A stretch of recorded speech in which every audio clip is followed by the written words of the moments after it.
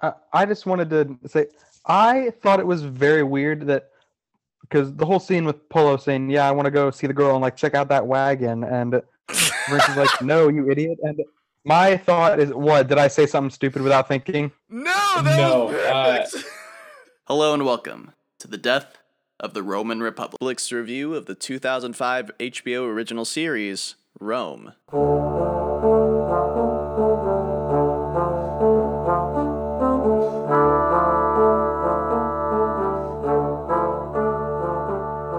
All right, then, gentlemen, let's get into our discussion on HBO's Rome, Season 1, Episode 3, and Owl in the Thornbush. Now, this week, our man on point was going to be BP. So, BP, I will let you take the lead here. How do you want to kick off this episode?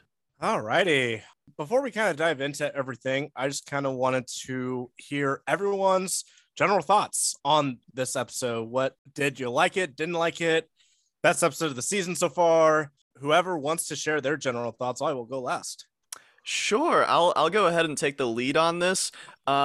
This was a solid episode. It was a good episode. It was probably, for me personally, the least exciting of the 3 episodes we've seen so far. I would categorize this episode as a chessboard episode where it's kind of just setting up pieces, setting up characters, getting them certain places, adding some tension, but no big break in tension, I would say personally. But what about you other guys? the medium of television continues to baffle me. Just when I think I got it figured out, they pull the rug out from under me. I say that because the show is largely striking the same tone as it has the last 2 episodes, but that's nothing like real life, right? Or anything else.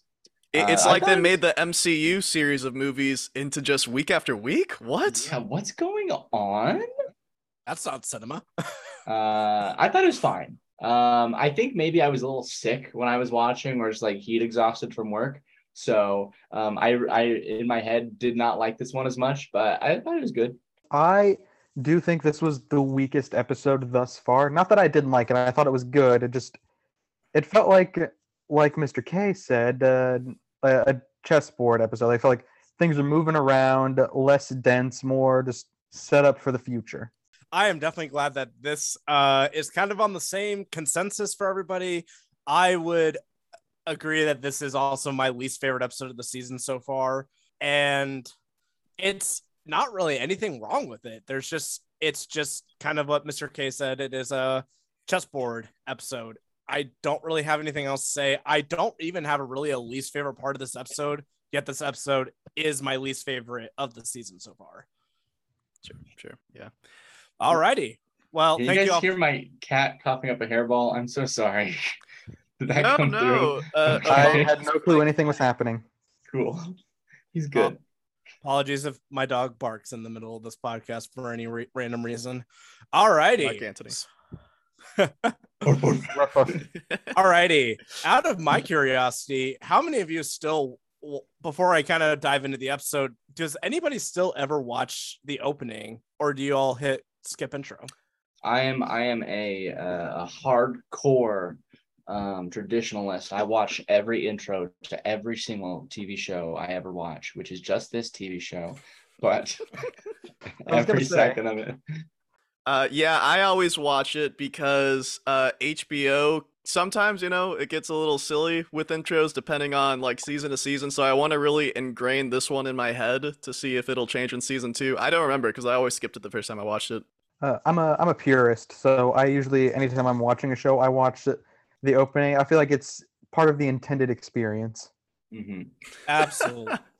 I think it's the adolescence of watching anime for me, with just such good music, and it changes like all the time, like the art and the song. I'm like, yeah, it's a quintessential part of the viewing experience. How do I know what the big bad guy looks like before I even meet him in the show? In this case, obviously different story, but yes. I did watch this episode 3 times. I did not skip the first viewing. I skipped it the other 2 times just to kind of get to the gist of the episode, just mainly for this podcast. But we open up in the roll credits, City of Rome, or in this case, roll commercials. Attia is whipping the slave Castor. And the reason why this is kind of, I wouldn't necessarily say interesting, but something that kind of shows who Attia is as a character. Octavian asks why, and Attia says that he's ruined us all.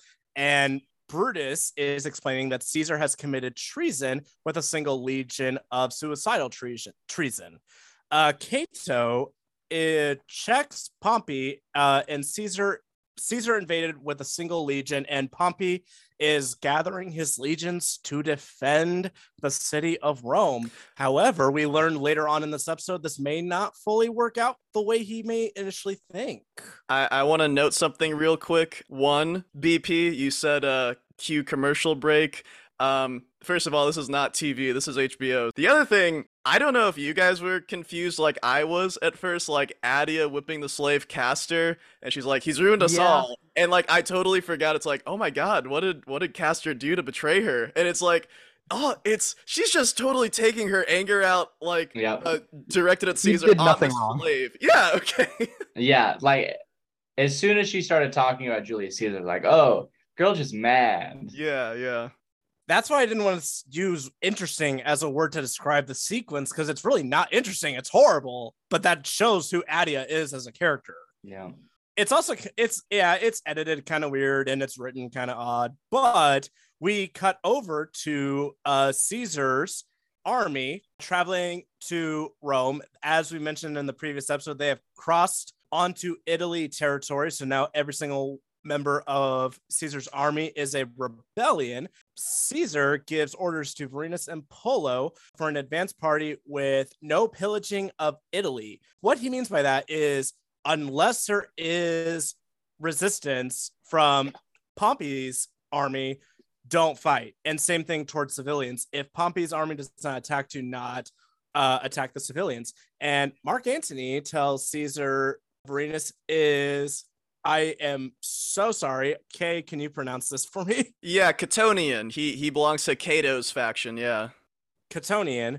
And Antony says that they can still trust Vorenus despite this, because as we mentioned in the previous episode, that Vorenus is not thrilled to be on Caesar's side at this moment because of him being a Catonian. Do you think that this is a smart move by Caesar, or do you think this is kind of thankless for Vorenus and Pullo? Or I think it's a riskless move for Julius Caesar, right? Because up until this point, Vorenus has proven himself very, very reliable and like not rebellious. Like, he's listened to every order he's been given, even when he's hated that order, like when he was sent to retrieve the eagle.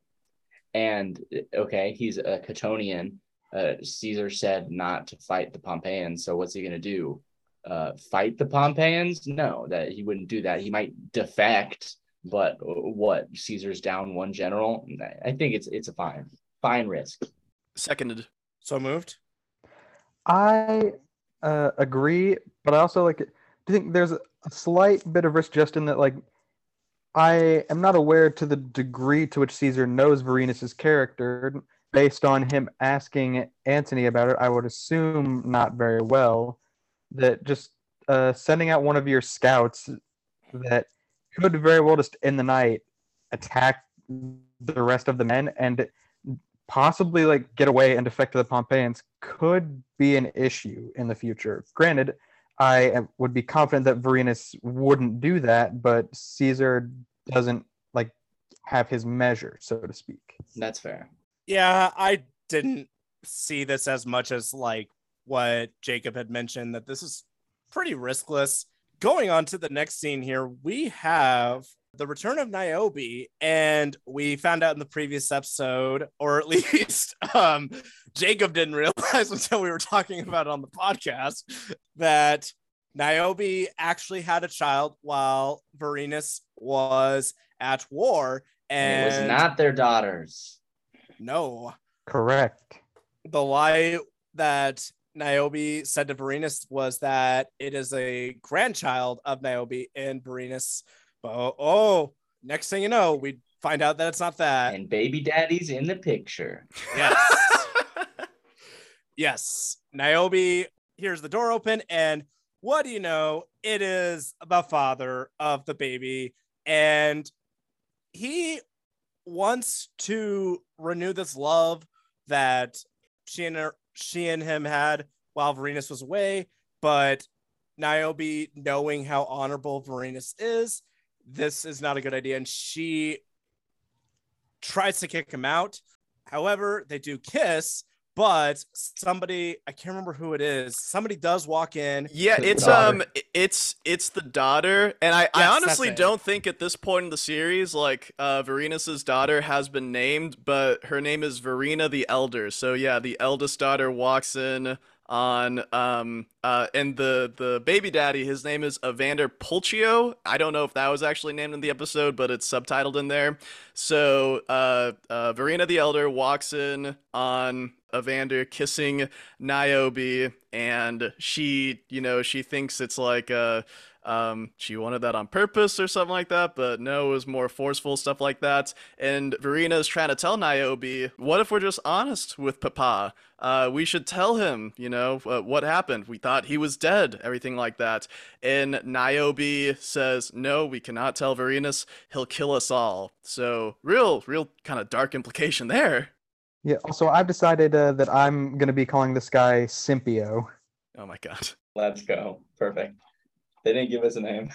This is kind of a nitpick in the writing here.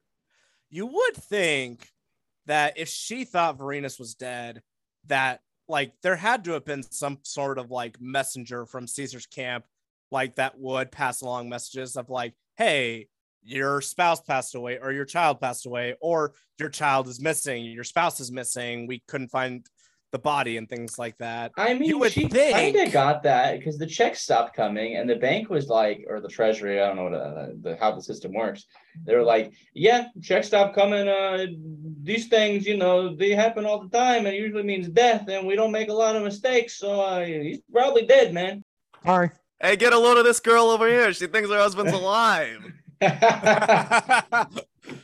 What a chump. Clown. Cutting to Vorenus's camp. At this camp, Vorenus is asking Polo advice about women and their affections. Oh my God, this is beautiful. Vorenus wants to know how to get his wife to stop hating him. Polo thought it was obvious. Polo thought he was being hated on purpose.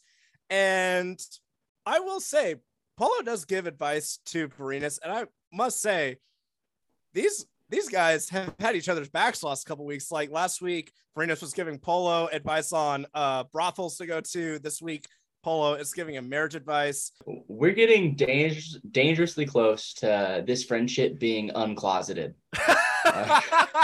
You're not wrong. But yeah, their bond, I'll be honest, has come a lot more like natural for me. I think in the first episode, it kind of felt a little kind of just shoved in there in terms of just like, in terms of chemistry with the actors. It's not necessarily that I thought it was bad. It's more of just, it just kind of felt like, we'll pair these up because they're the, like, well, hold on, let me stop you, BP. That's the point. They don't get along together, and it's like the growth of both of them is that they do start getting together. Yeah. No, I think it's very intentional by the writers. I know. I'm saying I was trying to get to the grand scheme of it all. It's making me appreciate the writing of their dynamic much more. Okay. Yeah, gotcha. And they also talk about wanting to die in battle. I don't think they say I don't think they want to. I think they're they like, have accepted the reality. Yeah. Polo's like, I'll put flowers on your grave. And Vorenus is like, homie, you can be dead too. We're all gonna die on this suicide mission. That's right. Got back to Rome. We get the return of a character from the very first episode, which is Timon. Attia, for context, is coming out to the street talking about how she is hosting a dinner party for the evening. Then Timon comes up and this exchange rules. Gosh. This exchange rules. I absolutely love this sequence because Timon thinks, because in that first episode, she talks about how he smells like a horse. This episode, he cleans up, he puts on some perfume, and she says the horse would smell better. I think this is just really a really funny moment in this episode. And Timon advises Attia to lay low with Pompey's mobs out, and Attia of course, knowing Atia, just refuses. Timon negotiates that he'll need more and wants to have sex with Atia in exchange, who slaps him in return. This is all really a really funny sequence for me. It came off kind of weird to me. I want to say that in the first episode, she had sex with Timon to get a horse, but here it's like, in return for more men that will keep you and your family alive, I want sex again. Yeah. And she says, no, I have standards. I'll do it for a horse, but not for my family. That is weird. Oh my god, I never thought of it.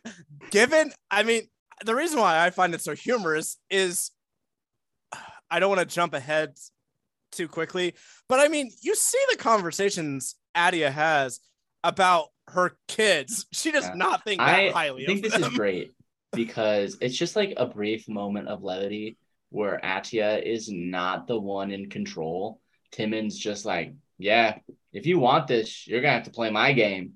And we're going to have to engage in creating the beast with two backs.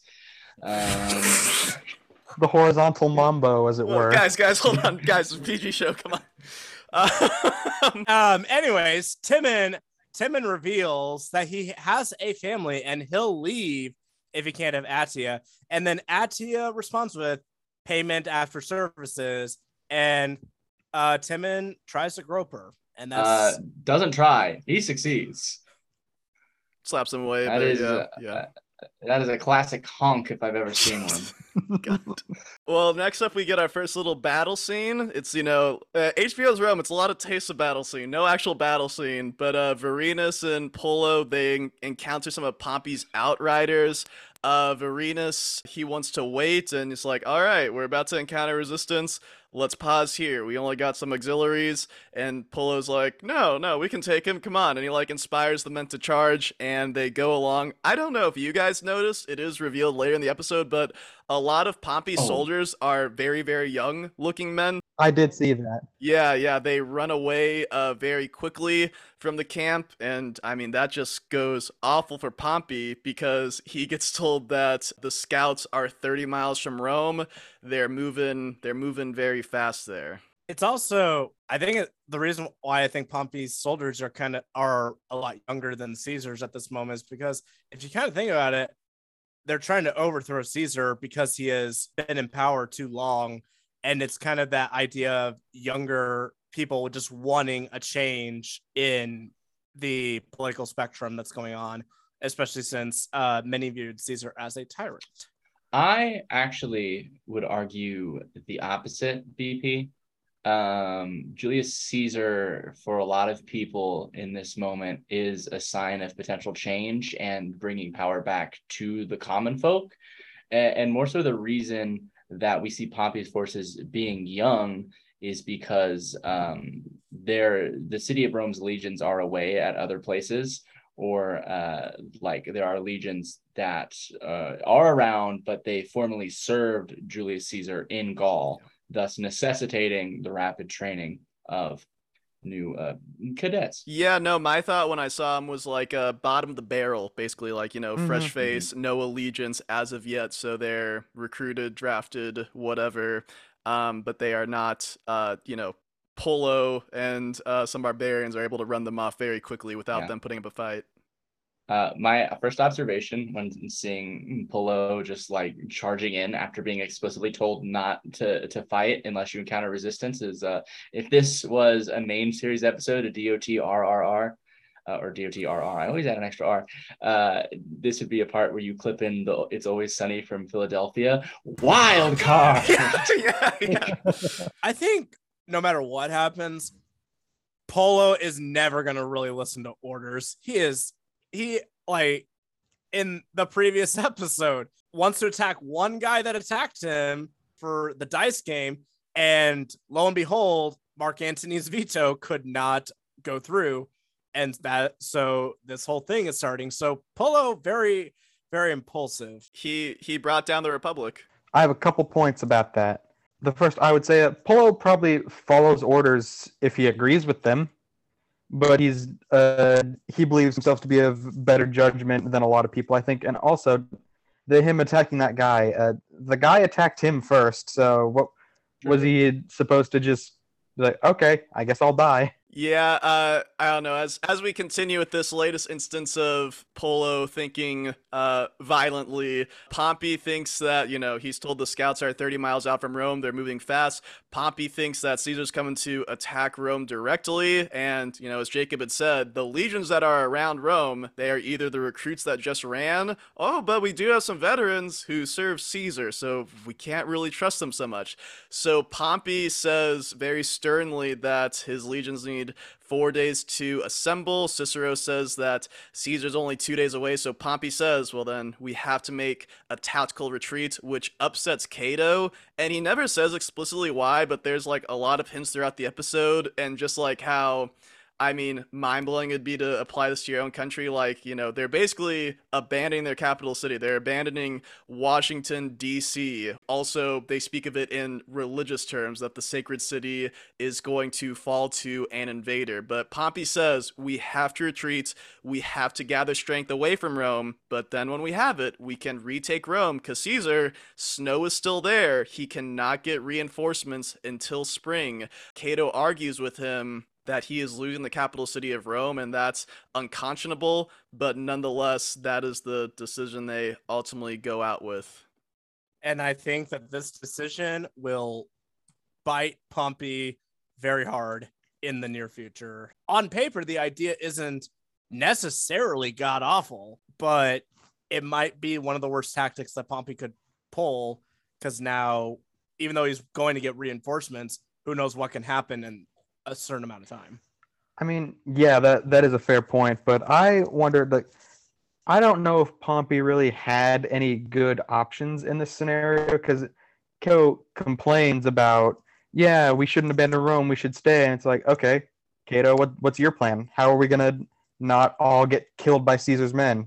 You come up with the plan. But Cato, I think he smartly turns it back around on Pompey. He's like, hey, you're the one who was supposed to be our leader. You lost Rome before you even got the chance to unsheath your sword.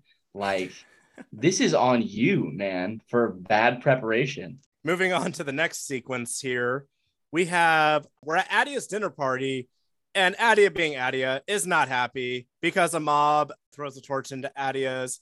People are screaming at her. They're trying to break into the door. And Octavian, I will say, is very, very, very, very smart in knowing the politics of Rome for how young he is. Like, he knows the schemes. He knows how they all work. He knows how the maneuvering works. He thinks that Pompey's decision is deceptively weak, and Attia does not believe him. And Attia says all their friends have abandoned them, and Brutus is there just kind of being like, we haven't, in referring to him and his mother. And yeah, this is a pretty interesting sequence, and I think it's mostly because of what Octavian talks about in terms of, because every time, and I think we talked about this in the first episode, we talked about how Octavian explains the politics and makes it so easy to digest and understand from an audience perspective. And I think I think the writing for Octavian does that again here.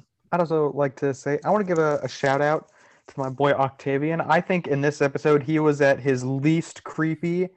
And he really was. I have no faith that will continue as a thing, but he didn't do anything weird in this episode, so I'm just I'm happy for him. The next couple scenes are kind of weird. They just kind of cut back and forth, like mostly about Pompey. One, it's like his wife Cornelia, new wife Cornelia, is threatening to execute the slaves who don't upkeep their house while they escape. Pompey is preparing to leave, but he entrusts one of his men, Durio, to clandestinely, sort of, it seems like, trying to keep it on the low, take as much as Rome's treasury with them as possible. Pompey departs from Cornelia. It seems like the women and children are going ahead there. Back to Attia's, a mob is pounding on the door, so Servilia and Brutus are going to stay the night. That was a really short scene. Before we stray too far, Kay was describing this scene where Pompey is, sending off family and kids and the people. And I actually had two observations that I thought were quite interesting. Thank you, Jake. One was I've had my hand up for like a minute because I want to talk about this scene. I was being ignored. Yeah.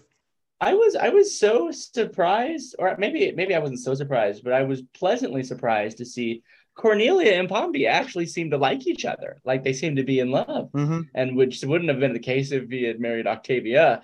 And also, we get introduced very briefly, and not by name, but we do see the two sons of one Pompey Magnus, which seems interesting. I wanted to say I thought you had noticed something that I had. Poppy came off very weird in that scene, and I'm kind of wondering if maybe he's suffering from like Alzheimer's or like some form of dementia, because like that scene came off very weird where he like Durio walks up to him and is like, yeah, the treasury's ready, and he's just kind of standing there, and Cornelia's like, yeah, Pompey, and he's like, what? And he's like, oh, go get the treasury ready, and he's like, yes, sir. And then, okay. It came off very weird to me. He's got a lot on his plate, that Pompey. I really thought of that. I didn't think of that like so analytically, Cole. I thought more it's like he's lost in thought as he's contemplating himself and his family abandoning the city of Rome when he styles himself as the greatest general in Roman history. But, you know, that's an interesting observation, Cole. Speaking of his boy Durio, he's not long for the world because as he's taking the treasury, he's leaving with the soldiers. Durio is like, hey, let's go this way. Stab, gets killed, and Pompey's defecting soldiers run off with the wealth, essentially. BP, did you have something to say?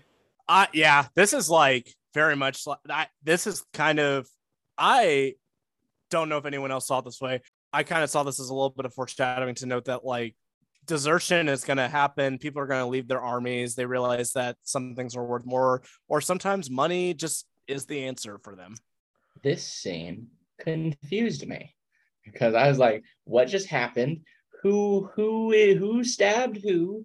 What's going on? I was like, oh, there must be Caesarians supporters within the people of Pompey's, and that's why the little stab incident happens. But then, as you said, they aren't that. And I still actually, by the end of the episode, I was like, I thought for sure that was maybe what it was, but then events will get to happen. I'm like, who are these people? But it's good to know they're just defecting Pompeian soldiers. This dude wasn't named in the episode. The dude who stabbed Durio, his name is Appius. He is not named in the episode, but that's what I saw on IMDb. So the dude who actually stabs Durio, the ringleader, his name is Appius, just for our purposes going forward. Coming back to Vorenus, Polo is giving Vorenus sex advice, and Vorenus is getting quite upset with Polo when he is describing the clitoris, and that believing that Polo had laid with Niobe. And how do you know that? How do you know that? And Polo says that all women have them. He knows. Polo knows. He's experienced in such matters. Yes. Pompey's defects abduct a woman who is leaving Rome, and something tells me that this woman is going to become very important to this story, not just in this episode, but later on in the season. I don't know what could give you that indication. Oh, given that Polo likes her or seems to like her? Hey, spoilers for the next 20 minutes. Is this finally the Indira Varma person? No. Indira Varma is actually Niobe. It's Vorenus's wife. Oh. Yes. We're going back to Adia's party. The house is being rammed on. Adia, this is where I'm saying that obviously, like, she slaps Timon for saying that she has somewhat of a moral ambiguity. We talked about Timon offering to protect her family, but she doesn't want to do that. This is the proof, in my opinion, that she does not really love her kids, especially Octavia, because Adia plans to kill Octavia and instructs Castor about killing her and it'd be inappropriate if she died and he lives. So she is asking Castor to commit suicide following killing Octavia if he needs to. And he's like, and oh my god, this is the dude that Addie was whipping just out of spite. Mhm. He's like, you should kill yourself if I die. And he's like, of course, Domina. It's like, oh my god, this poor man. And he also said something like, I don't need to live or don't have a reason to live or something along that line. I was like, what the heck is this guy's deal? Talk about Stockholm syndrome. No, I don't know if it's Stockholm syndrome, and more if he says no, they will just kill him there. And he could also very easily just not kill himself afterwards and just be telling her that. I don't know if he would go that route, but it's an option. But my main thing that I wanted to address was the whole saying Octavia and Octavian aren't loved by Adia. I don't know about that, because I viewed this whole interaction of her saying, I'll kill Octavia and then Castor, you kill me. I viewed it as she is very afraid of what the mob is going to do to them, and views that just her killing Octavia would be better than whatever is going to happen to her otherwise. Yeah, it's the honorable thing to do. Or the way to avoid torture. There's other evidence of Adia's feelings towards Octavia specifically. Well, yes. Yeah, she obviously views her children as a game piece. But speaking of Octavia, Adia and her argue about what is the right thing to do in this situation. And all of a sudden, the mob has stopped trying to ram the door open. They wait a second. I think it's Octavian that says that they Adia and Octavia need to stop talking because they're trying to catch if there's anything going on. They wait a little bit and Timon opens the door and that mob is gone. It was a little confusing in terms of the editing for me at first, but I wasn't unable to pick up what had happened. It kind of made me question of like, oh, did a couple people just like come in and like slaughter this entire mob? Or is it like, did they just vanish to go with Pompey's retreat? It kind of didn't make 100% sense from an editing perspective for a second, but I was able to put the pieces together. I think, maybe I'm misremembering, but I think that I didn't pick up on what the deal was with the mob. So if that could be explained to me, because I feel like I missed what that was intended to imply. No, I got this. Like, I mean, it's the next scene. It's never explicitly stated, but it like Timon opens the door, the mob is gone. It cuts to the newsreader announcing that Pompey has left the city, that all nobles have done the same.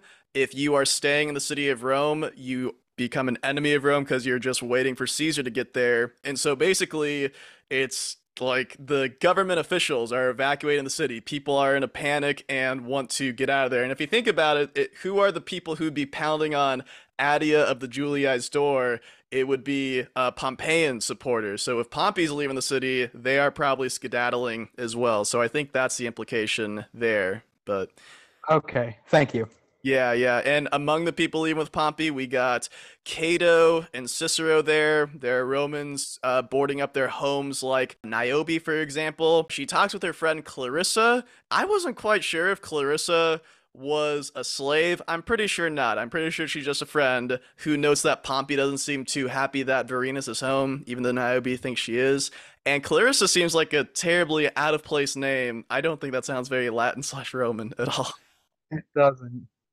It's also really interesting because they have Clarissa and Niobe have a very similar conversation to what Niobe and Polo had last week in the previous episode, because they were talking about this entire time Niobe wanted Varenus to come home, and now that he came home, she does not like that he's back. And I think this is kind of the same scenario where she's not really sure what exactly she really wanted in the end. All at this point, we know she's not happy that Varenus is going to be home, but it's more of just the question, like that whole moral question that she had to debating during the previous episode.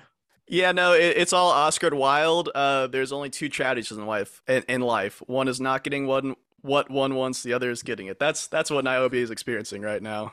Yes, and going to the next scene with Brutus in the very first episode, I mentioned that I think that Brutus is a very conflicted character. And I think this is the scene that kind of solidified that way to describe him, because Brutus is angry that Pompey and others are leaving and says half the Senate has left. Brutus says that if they stay, they declare for Caesar. If they leave, they're with Pompey, and there's no middle ground. Brutus is not really sure what to do, but Servilia pushes him to decide.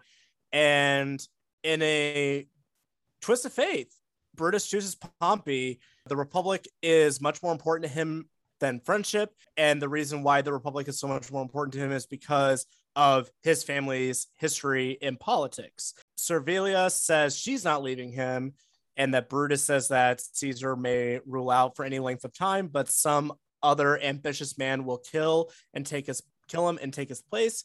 Then Servilia will be in danger as his mistress. Brutus says his mom's too and needs to buy a slave to take care of it. Servilia tells him to go, and Servilia tells him to not be angry. Brutus kisses her on the hand, and he leaves. I felt this was actually overall a very tender moment between Brutus and Servilia. In obviously there's a few lines that obviously don't make it all that, but I think this is honestly going to be the last time that Brutus and Servilia see each other. So I think this is kind of them knowing that they're saying goodbye to each other. Okay. Very touching. This scene makes me realize I've been having this revelation a lot just these first 3 episodes, but this show constantly cuts between different characters and parallel relationships that highlights the differences between them. Pullo and Vorenus are a low tier version of Caesar and Antony. It's one's the cold, logical one, one's the brute. Mm-hmm. Everything that contrasts Servilia and Brutus versus Attia's family, it's they're in a similar situation, yet they handle things so differently. And it just the show parallels each other with different characters in different ways. And I didn't appreciate that the first time I watched it. It's pretty cool. Hey, you need to become a public speaker about reviewing art and history. Appreciate it. Octavia, she is leaving Attia's house, and Attia is immediately told Timon was about to have sex with her, but is told to go fetch his men to get Octavia.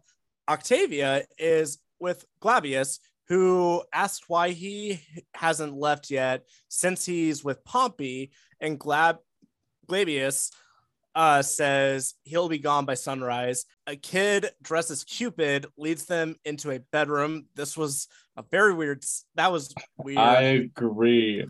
What? Also, so maybe the kid was blind, Kay, right? Okay, so maybe yes. Maybe Kay has some clairvoyance on this.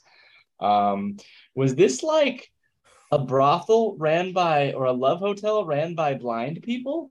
I didn't catch. Wait, you guys all think the kid was blind? I honestly didn't see that. There were 2 blind people in the scene. The kid was not the only one. Oh, really? I didn't catch that. I thought smacking it was a stick Glabius' against house. the wall so he would know where he was. Oh no, I totally missed that, I guess. Yeah, I was I thought this was just Glabius' house. Maybe he has blind servants for such purposes. Wow, no, that's a great question, guys. I don't know. Tweet at the show at DOTRRPod if you know. Tell us. Yeah. But Octavia and Glabius have sex. Timon confronts Glabius as he is leaving, and Glabius gives him money as a bribe, and Glabius understands that this is Attia's doing. And Timon says he won't let Glabius's men live, and Timon kills Glabius. Yeah, it's Glabius is trying to negotiate for his life with the bride, but Timon kind of, again, he seems like a man who kind of relishes in violence. He's he's not going to take this bribe, anything like that. And he's got a little sneer on his face about what's going to go down. I don't know if I would necessarily say he was trying to bribe to get away with his life. He thought that Timon was there to rob him, so he just pulled the money. I was like, all right, you want my money? Here's my money. Goodbye. And he says, nah, sorry, that's not what this is about, man. You got the wrong idea, bub. The reason why I felt it was a bribe, it's because of what Timon says in response, saying bribery won't save you or something along those lines. But we will talk a little bit. I might be misremembering. We'll talk a little bit more about Timon killing Glabius Yeah, the next up is Niobe listening to the riots in the city. It's a short moment, and then it gets on to another short scene with Polo and Varenis. This scene does not need to be in the episode. It serves no purpose except to make Polo sound like a fourth grader at a sleepover. But they're just like, Polo's like, what's with the stars?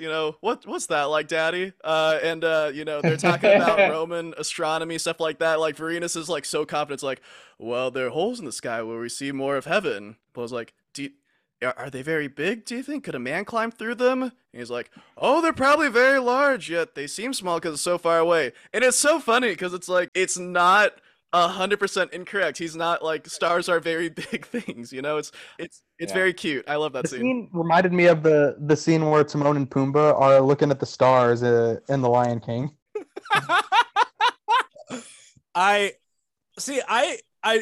You mentioned this was weird. I actually kind of like when movies or TV shows, specifically like war film or TV shows, do this type of scene, because I feel like in every like war show or every war movie, we always constantly get like talk of battle, talk of strategy and things like that. And it's very rare whenever we find a moment where we just interact with the characters as normal humans. A slice of life.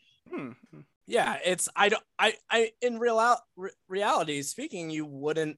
I personally, unless I'm in like a meeting or anything like that, I wouldn't want to talk about war strategy or things like that. I want to get to know my comrades. BP, what meetings are you going to? Hold on. Talking about war strategy. I think before you move on, BP, I do want to say this is the scene where I'm like, yeah, they're friends now, and you cannot argue the point. These two are friends. And they don't care if the world knows. Yes. Cutting back to Rome, we have, am I pronouncing this wrong? Numa and his wife beg before Attia's feet. begging before Attia's feet. I want to make sure that came across okay. Wants protection because some people think he's with Pompey. And Attia states that Numa stays because he's scared to be robbed. And Attia states that he must pay her 5,000 denarii for protection.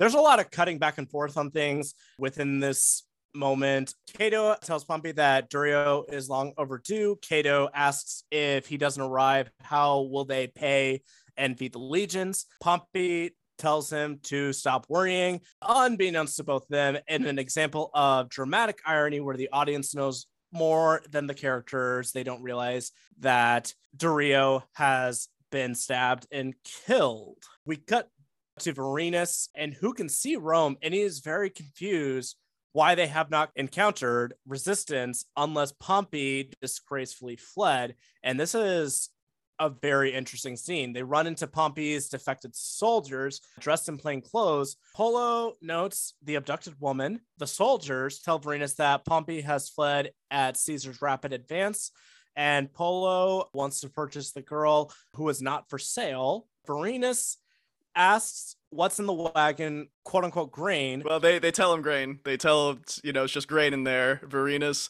wants to see. It's like, oh, show me, soldier. And Varenis, the dude says, oh, no, we're not soldiers. And Varenis is like, oh, well, you're wearing soldier's boots. And Sword Straw, Polo, and Varenis are killing their auxiliaries and attack the defects. And Appius escapes the wagon, but the wagon drags on. And we will learn a little bit more about what's all in this wagon for sure later in this episode. I mean, we know what's in it from the prior scene with the wagon. Yeah, no, I think this is BP. I think this is a good example of dramatic irony. Well, this is, more of we get to physically see it. We have not physically seen what's in there, all in there yet, and how much it's all really worth. Attia takes allegiance of Procolus, and Attia is told some news that Glabius's body was killed. Glabius's body is brought to Attia, which Octavia sees, and she cries over it. And my gosh, this is the moment where I'm kind of like, Attia, you do not fully care about Octavia's feelings, because to Attia's credit, not just the actor, but the like character of Adia, she plays it so well, claiming she had nothing to do with it, and she almost doesn't play it well. Yeah, I feel like she Yeah. overcompensated super hard. Because Octavia looks genuine, and like she genuinely doesn't even suspect it at all. And Adia's like, "Oh my gosh, you think I did this?" And Octavia's like, Legas. at first she doesn't. Well, hold on, guys. That's a little bit of a later scene. Is it before really? we get too ahead of ourselves, maybe. I do want to shout out the Rome's makeup department here with Glabius's body. so blue. That's like the most like blood drained corpse I've ever seen. I'm sure that's the real actor, but it's like they did a very good job of like, what did Timon do to that guy? Holy smokes, he must have like severed every major artery and hung him upside down. Like that was like nuts to see a man so pale there.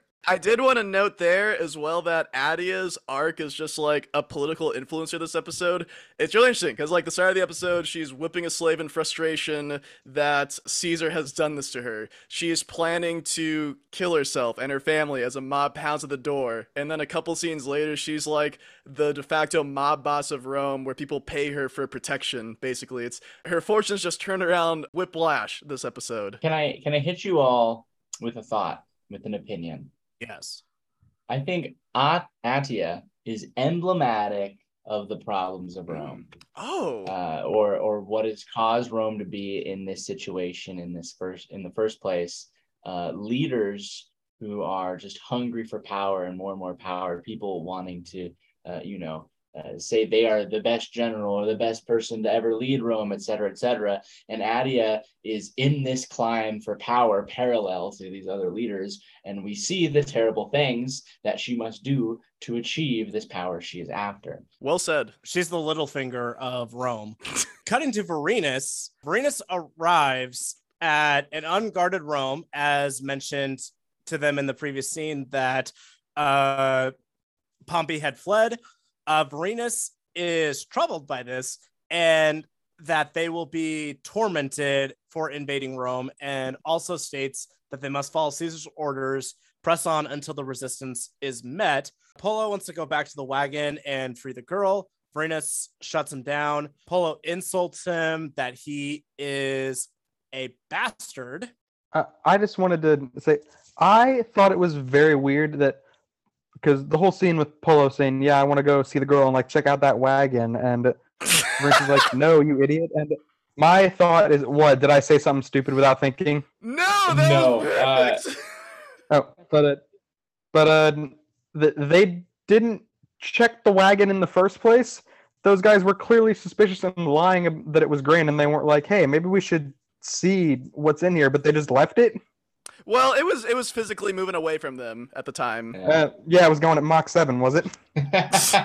Fair point. Led by 2 oxen, yeah. As Kay had mentioned, we get to the scene that I had jumped ahead to. Octavia wakes up. Adia asks why Octavia is looking at her like the way she is. Obviously, very upset. Octavia confused, and Adia says she's looking at her like Adia did it, and which Octavia inquires about. And Adia denies that she had anything to do with the death. Octavia believes her and hugs her. And I think the only reason why I say, going back to this, the reason why I think Adia does play it well is because Octavia sees through Adia so much, through the lies, that I could see her actually, I don't know if it's just grief and she's not really thinking about it in terms of, is my mom really acting this out or not, or is this genuine belief? Cole, Jacob, I know you guys were both chomping at the bits to share your thoughts here. Cole, why don't you go first? Your thoughts and reactions like seeing this go out. So as I said previously, I don't think Adia played this very well. I think we saw it in the first episode where she's having that meeting with Pompey, where she was very poorly feigning interest in his story. So we have prior evidence. She's not the greatest of liars and actresses.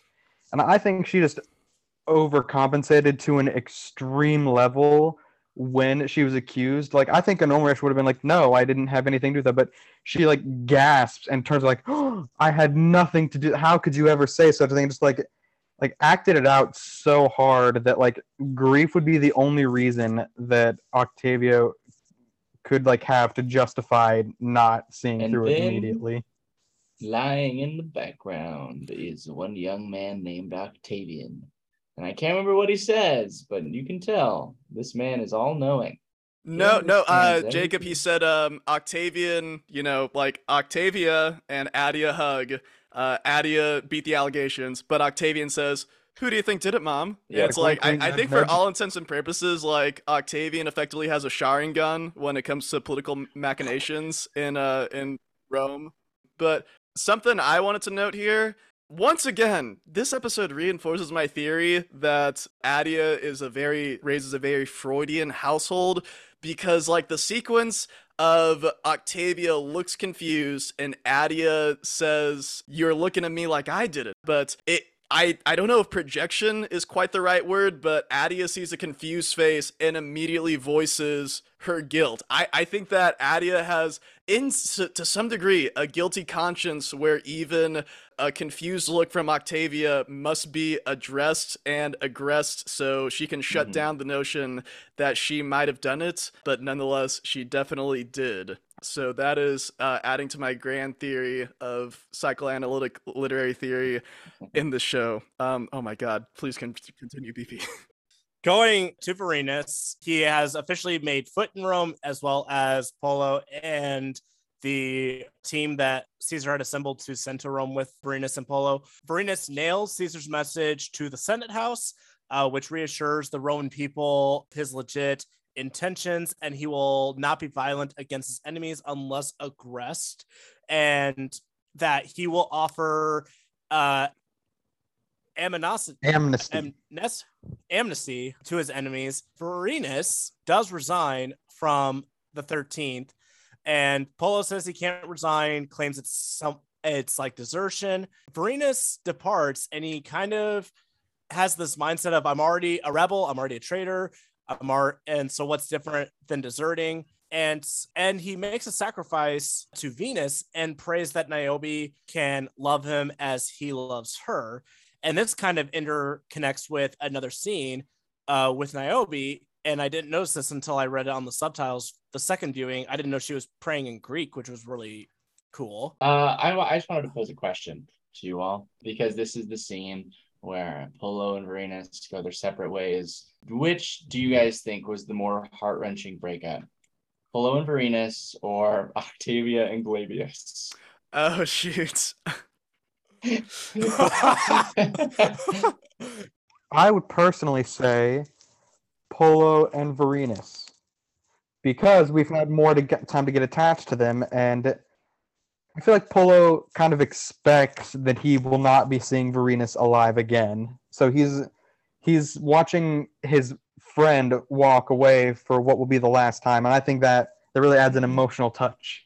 I have to say Vorenus and Polo, and honestly though, it's because Octavia and Glabius, they never really get that type of moment where they really get that. Like, obviously in the very first episode they get divorced and they're crying over each other, but the thing is they see each other again, and so right, it's we hear about their love, we're not shown their love.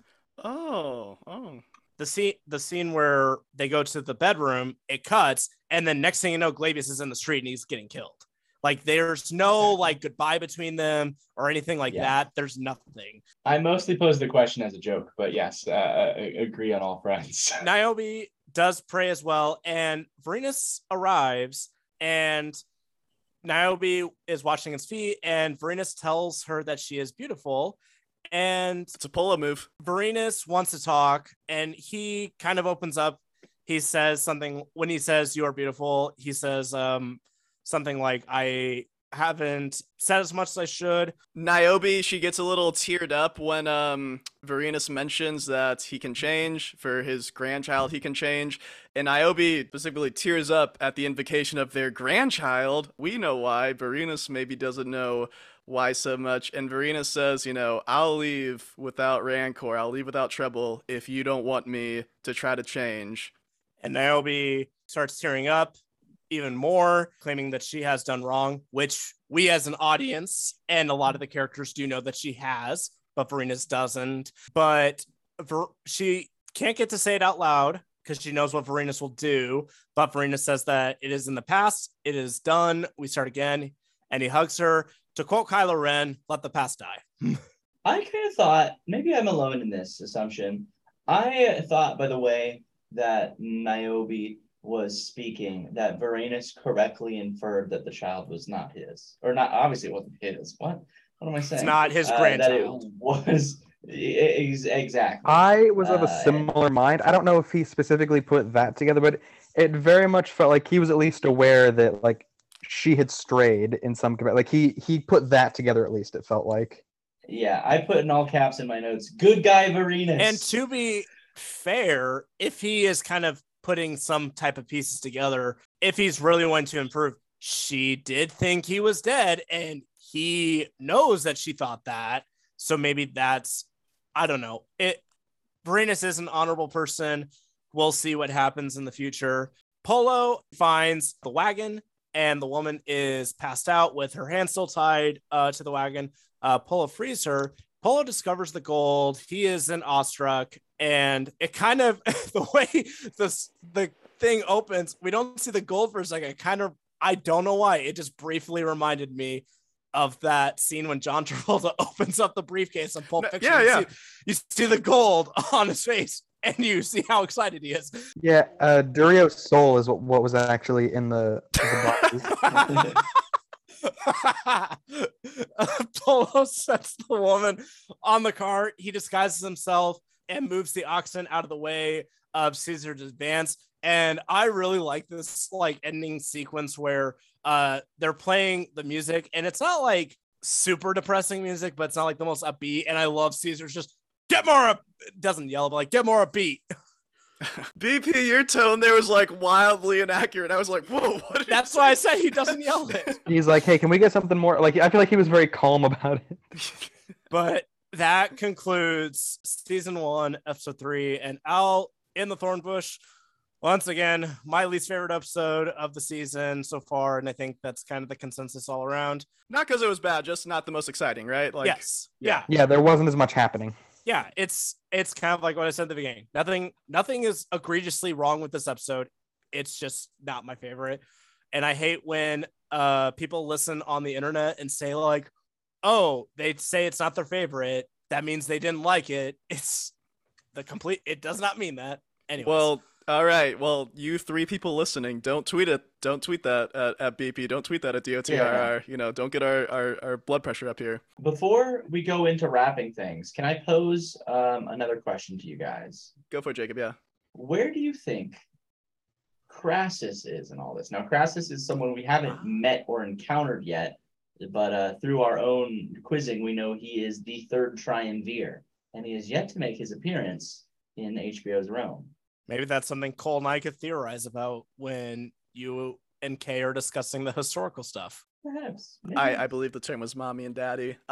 Speaking of that, Jacob, I think that now's the time to kick the kids out into their playpen, and you and I can discuss some historicalness. Okay, BP and Cole, I want you guys to discuss 4 things. Servilia and Brutus, are they going to meet again? Verenus and Polo, are they going to meet again?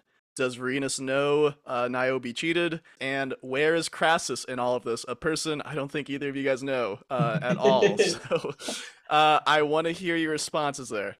All right, Jacob, I honestly don't think there's much historically to talk about this episode. Like, yeah. I compared it to chapter 12 of Death of the Roman Republic, the episode I produced, and literally this probably covers the first half, but really this episode is like not really historical events happening. It's like our characters in this reimagining and their actions and stuff like that. Like in real life, this would be like less than a paragraph on a page of actual history if this was real people and important large events and stuff. But I don't know. Did you have any historical comments or questions? No, I actually agree 100%. It just felt like, we're kind of in the day-to-day part of, whatever. And maybe some of these things didn't happen. Maybe some of them did.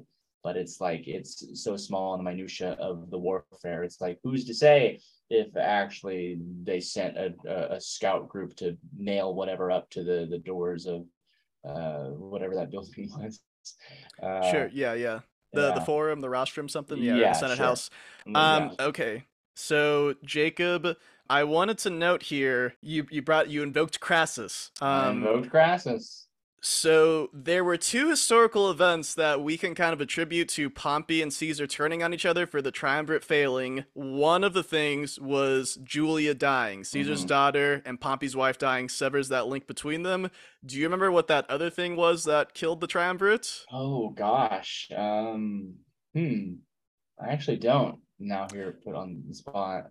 Oh yeah, no, it's no prob. It's the death of Crassus. Crassus not being the third person in the triumvirate. Oh, that's right. Kind of unbalances it. And the thing is, like, this Crassus died invading Parthia, and that has effectively preceded every event that happens in the show. Crassus, I'm not gonna lie, man. I'm pretty sure Crassus is never named in HBO's Rome. Oh, that's so bummerific. He's such a good character. Yeah. Yeah, so, but now it's all making sense to me. Yeah.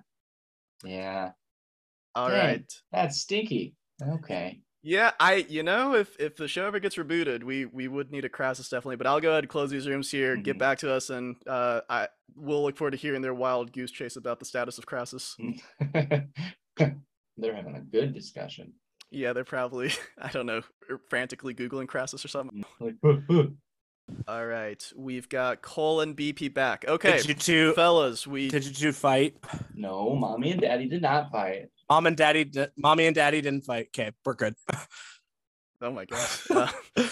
BP's getting too into character, maybe. Okay, guys, I'm gonna hit this rapid fire. Okay, yes or no? Servilia and Brutus are going to see each other again. BP, what do you think? I do not think so. I think that was a goodbye scene for them without saying goodbye.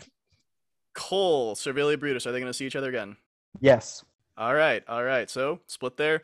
All right, next up, Cole, you answer first. Vorenus and Polo, are they going to see each other again? What do you think? Yes or no? Absolutely.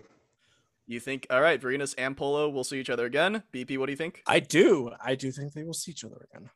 Okay. Jacob, what do you think? Do you think Vorenus and Polo will see each other again? Oh, without a doubt. Oh, okay. Wait, so one of you guys said that you thought... It was let the record show. It was BP, let the record show. Oh, okay. Okay. I said Vorenus and Polo, yes. It was Brutus and Servilia. Oh my gosh. Servilia. No. No, but never mind. It's whatever. Yeah. Okay. All right. Halfway through, Vorenus knows Niobe was cheating. In so many words, BP, what do you think? I think yes, but I have a gray area here that I think he is a little more understanding because, she thought he was dead, so she wouldn't have realized that it was adultery until she realized he was alive. You get a pass for that. Cole, what do you think? I think he knows about the cheating. I don't know if he knows about the grandson not being a grandson. Oh, okay. Jacob, what about you? I think he knows it all. Yeah. Okay. No, actually, I take that back. I don't think he knows anything. Okay. I play both sides, so I always come out on top. Just because of his character, like he's like, why does she hate me? And I just reminded that he's so clueless. Like, she hates you because you're treating her like she is dirt. So yeah, okay.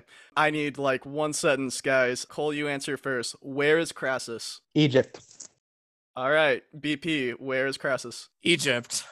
All right, glad we're in agreement there. We're gonna get to Egypt, guys. So yeah. Next up, guys, we are going to share our funniest moments and favorite moments from episode 3 here. No one really had a specific least fave moment that they want to shout out, so we'll go ahead and start with what we thought the funniest moments of the episode was. I'll go ahead and kick us off here. There was, Rome is a very humorous show. I wanted something a little more understated as my funniest moment. It's at the very end when Antony and Caesar, they're riding together in the column. We barely saw them this episode, but Antony commented on Caesar's composure that he's a bloodstained war hero coming to conquer the city, yet he's as calm as a cup of water. And Caesar just smirks. He's like, I'm glad I appear so. And it's a nice bit of dry humor, and it just kind of shows that Caesar, he's not this immune titan colossus god immune from emotion, that he's maybe quaking in his boots as well, but can't put up that front at all. And it's a nice, dry, funny moment, in my opinion. Let's see who's going to hit us with their funniest moment this episode. I'll match your dry humor with my own dry sense of humor.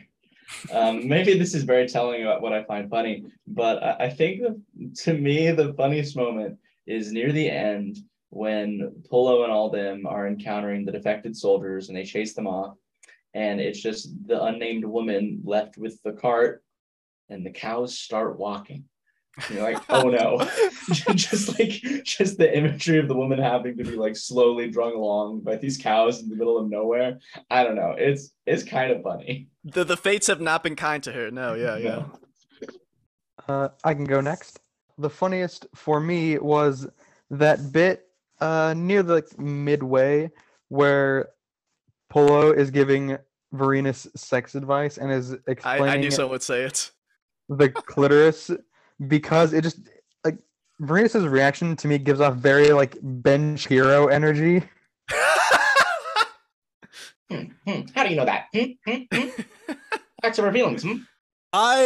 My funniest moment is a scene that we've already talked about, and I think Jacob worded it best. This is the scene that established it, that Varinus and Polo are friends, is the moment they're talking about the stars, and it's just because of the questioning of like it's just the questioning. It's so funny. Yeah, he's like a big kid that's really good at murdering. All right, guys, we'll get into favorite moments of the episode here. I'll go last. Who's gonna kick us off first, though? And I'm gonna Cole. Okay, well, right. That works. So my favorite is one of the last scenes in the episode where Varinus goes back home and he just sits down while Niobe's washing his feet and has that whole conversation of, I'm sorry, like all I know is how to be a soldier, but I want to be a better husband, and if you don't want me, then I'll leave. And just is very understanding to her and is trying as hard as he can to be like a good husband and a good man. And I really felt for him. Like it feels like he's trying to be a good person, and I appreciated it. BP, how about you? What's your favorite moment? Come back to me. You didn't write this down? I also had to rack my brain for this. I'm still racking my brain around it.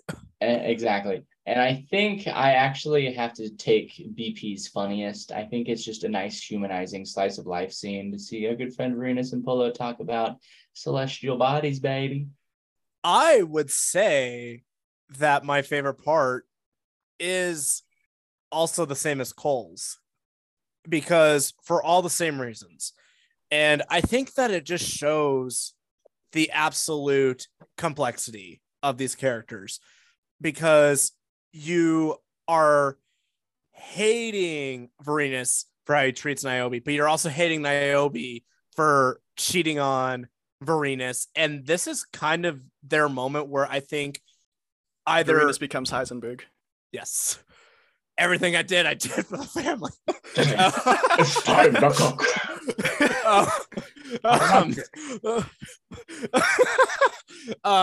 Polo, it's time to kill. I think this is the moment where you either see, and this is where the gray area question comes in. This is either where the marriage improves throughout the duration of the series, or it really deteriorates, because even though they had this one heart-to-heart moment, it really brings out the complexities of these characters, and it makes you asking those questions of what is going to happen next, especially with Varinus' comment, the past is in the past, let it die, we're moving on. Well, you threw in the Kylo Ren quote there. That Varinus didn't say that. I said it on the initial review too, that let the past die. And speaking of moving on, we're moving on to our next segment. Kay hasn't shared his favorite moment. Yeah, no, guys, I felt kind of bad because like my favorite moment, I tend to like be kind of long-winded here, but we actually basically all landed on the same point.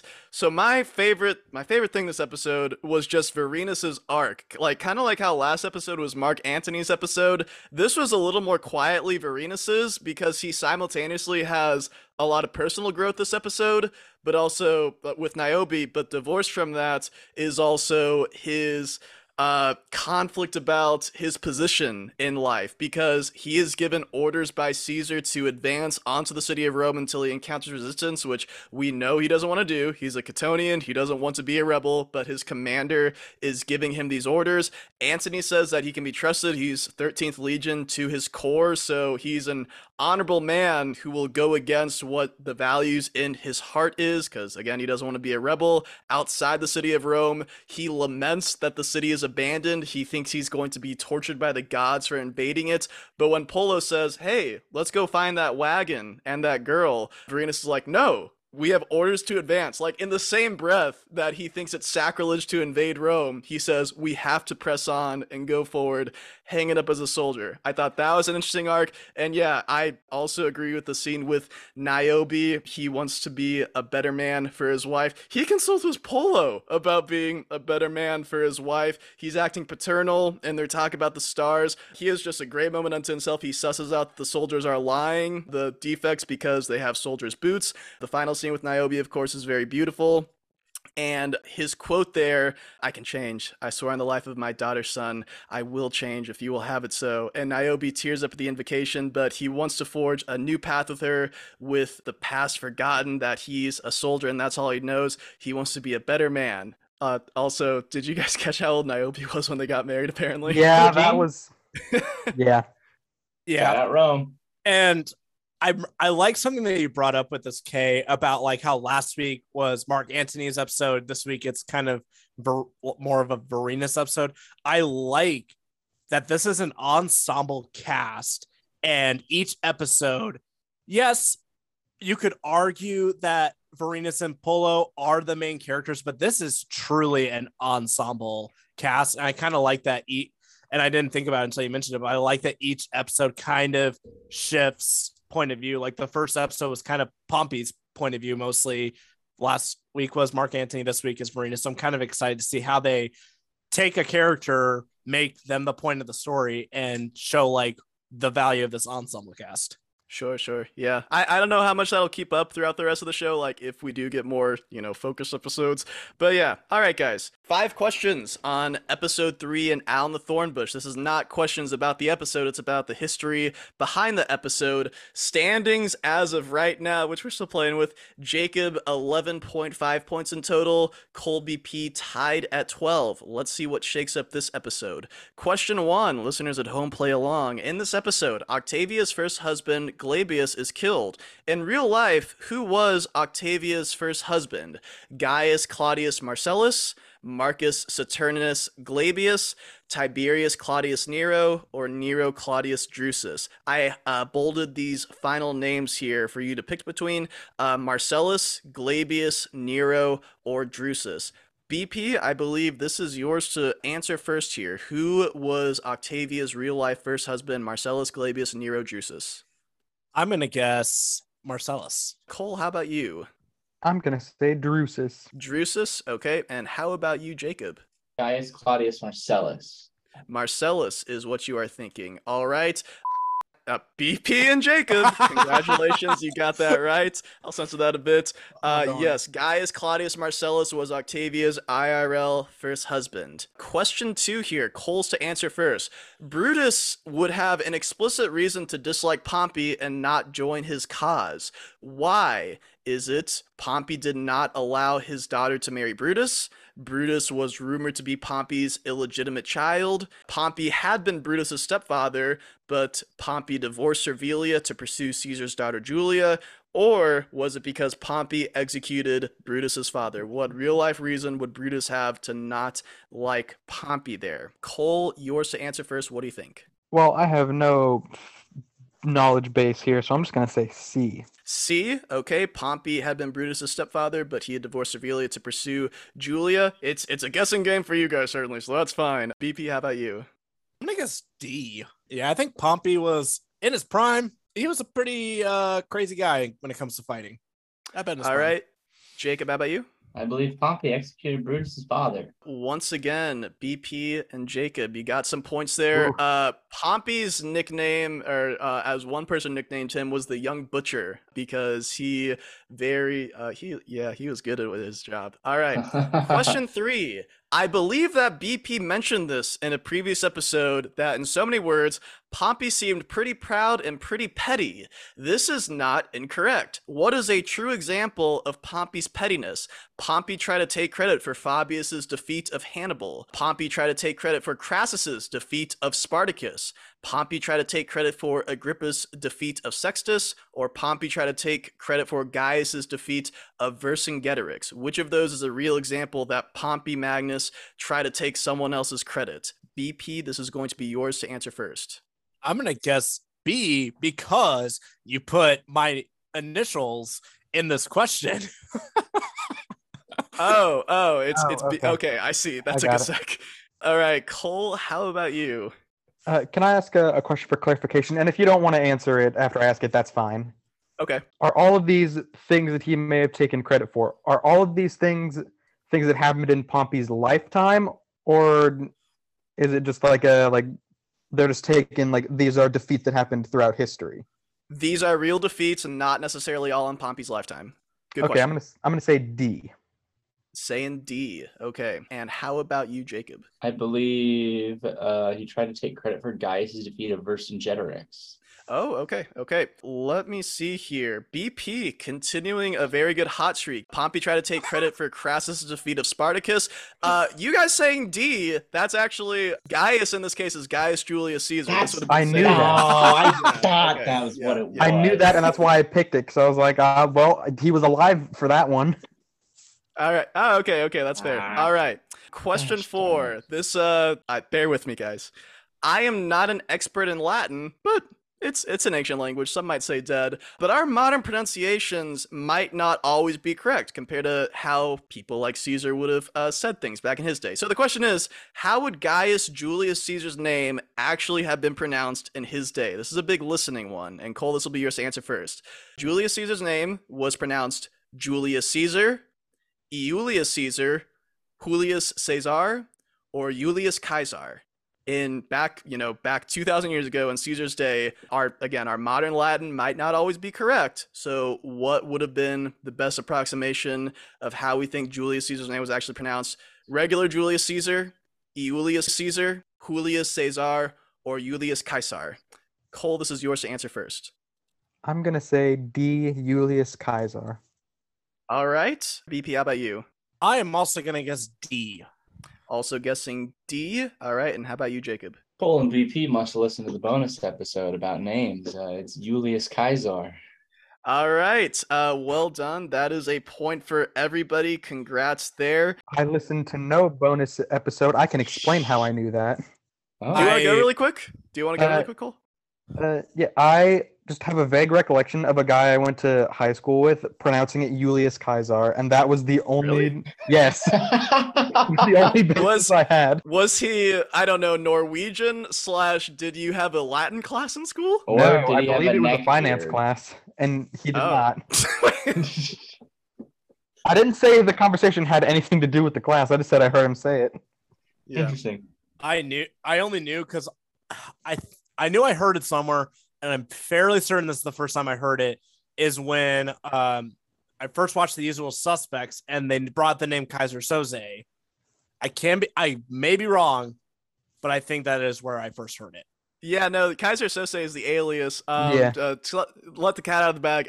Okay, that old German term Kaiser Wilhelm II, German emperor. Kaiser, it's the same word as Caesar. It's the German word for Caesar. So yes, that is some relation there that might have helped you out there. Okay, final question, guys. Julius Caesar held a magistrate that gave him legal immunity, and part of his kerfuffle was that his magistrate was going to expire, allowing him to be prosecuted for his crimes. That's kind of like what we see happening in the show. But what was the name of Julius Caesar's actual position or magistrate? He was the consul, the suffect consul, the proconsul, or the praetorian in real life at this point. I believe this is BP's to answer first. Was Caesar consul, suffect consul, proconsul, praetorian? I believe he was a consul. Consul. Okay. How about you, BP? Cole. Yeah, answer it again. He doesn't like the first one. I'm going to say C. All right. So Cole saying C. How about you, Jacob? I would like to answer correctly and say praetorian. Oh, okay. That's some venom there. One person got this correct. It was Cole. Julius Caesar's actual position at this time was proconsul. Jacob, you're kind of jumping the gun a little bit, maybe. Praetorians, yeah, they're a real thing, but Julius Caesar was not one of them at this point. I didn't know there was such thing as proconsul. Neither did I. That was never brought up. Jacob, are you really a fan of the podcast? Proconsul was never mentioned on DOTRR. I will. Oh, I'll check those receipts, my friend. Hello, Future K here. I went ahead and did a handy Command F on my notes and typed in the word proconsul to assuredly see that at some point in DOTRR, I explained what a proconsul was, and I did not. So, yes, Jacob was correct. I was a fool to have ever doubted such a devout listener, and while we're here clearing up some history, a proconsul is a Roman governor, and after Roman consuls serve their 1 year, they become the governor, and their position officially becomes called the proconsul. So that is what Julius Caesar was when he was in Gaul. He had been the consul, then he became the governor. His official title was proconsul. That's the real history. I'm an idiot, and I'm eating crow. Oh, I'll check those receipts, my friend. We'll look at the standings here. BP cleaning up pretty well. I believe you got 4 points there. Jacob got 3. Cole got 2. So we'll see how this progresses. You playing along at home. Hopefully you guys are doing better than our folks here. But hey, we're doing pretty good. Indeed. I got an 80%. That's a B. Sound like one of my students there, BP. Voice and all, yeah. We'll go ahead, guys, and get on to our outro here. So, the episode that we're talking about next week is HBO's Rome, Season 1, Episode 4, Stealing from Saturn. If you have thoughts about the show, HBO's Rome, you can tweet them to @DOTRRPod on Twitter. If you want to learn more about the real history of this episode, roughly the first half of my podcast, Death of the Roman Republic, Chapter 12, Caesar v. Pompey, covers this. Not the full episode. This is more of a chessboard episode in terms of HBO's Rome, but the first half of DOTR, Chapter 12, will get you there. This HBO episode took some creative liberties. Leave a rating on Apple Podcasts if you would so indulge us. And my fellow hosts, what would you like to promote this week? Hi, my name is Jacob. You can still follow me on Twitter at SoupCatFisholo, or you can watch my YouTube About Nature, which hasn't uploaded anything new recently. But also, if you live in the state of Kansas, I'm in a play, and you should come to it, and you can find details on my Twitter probably. All right. Well, thank you there for sharing, Jacob. I did want to give a quick shout out here. Jacob's personal Twitter @SoupCatFisholo. It's a great follow if you're a fan of Anya Taylor-Joy news. And I wanted to check. Are you just gonna pepper in a different female celebrity? Ignoring. I wanted to check in, Jacob, because I think we were all shocked 2 days ago when the news broke that Anya Taylor-Joy secretly got married. Like, how's your heart, dude? Are we doing okay, man? It's just another one, I'm used to it. I'm used to it at this point. Bindi Irwin, is that her name? Oh my god! How are you pulling all these out of the hat? You've lost one for next week. That's a good lore. Oh god, there's lore behind that one, but I won't go into it. hey, Jacob, remember, there's always hope for Lord. She's in a relationship. You should watch my hour-long video about her latest album, and you'll know. That's good. Wait, hold on. That's a different YouTube channel. That's a different YouTube channel where I talk about music when I feel like it. Yeah. She's not engaged or married, so nothing is concrete quite yet in this relationship.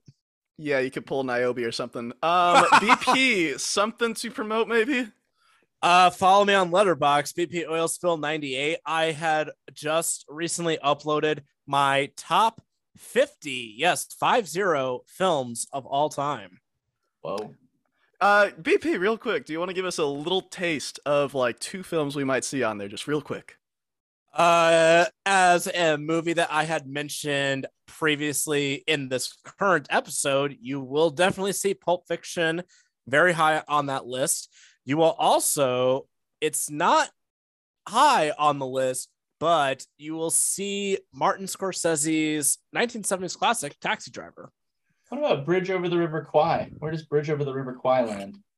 I have actually not seen it, which disappoints me because I love Alec Guinness and David Lean films like Lawrence of Arabia. What about Bridge to Terabithia? All right. Quick, I gotta Google more Bridge movies. Got some promo this week? I do not, but we'll see where the next week takes us. Okay, BP, since you took point this episode, do you want to try to hit us with the outro here? He doesn't know. That was almost you were pretty close. That's what the friends, Romans, countrymen, that's the noise they were making during this episode as they're fleeing Rome. Yeah. That was a little hint, BP. That's like the first half. Friends, Romans, countrymen. Friends, Romans, countrymen. Good night. Sure. Okay, good luck. All right. All right. With all that said, friends, Romans, countrymen, I hope you enjoy the show. All right.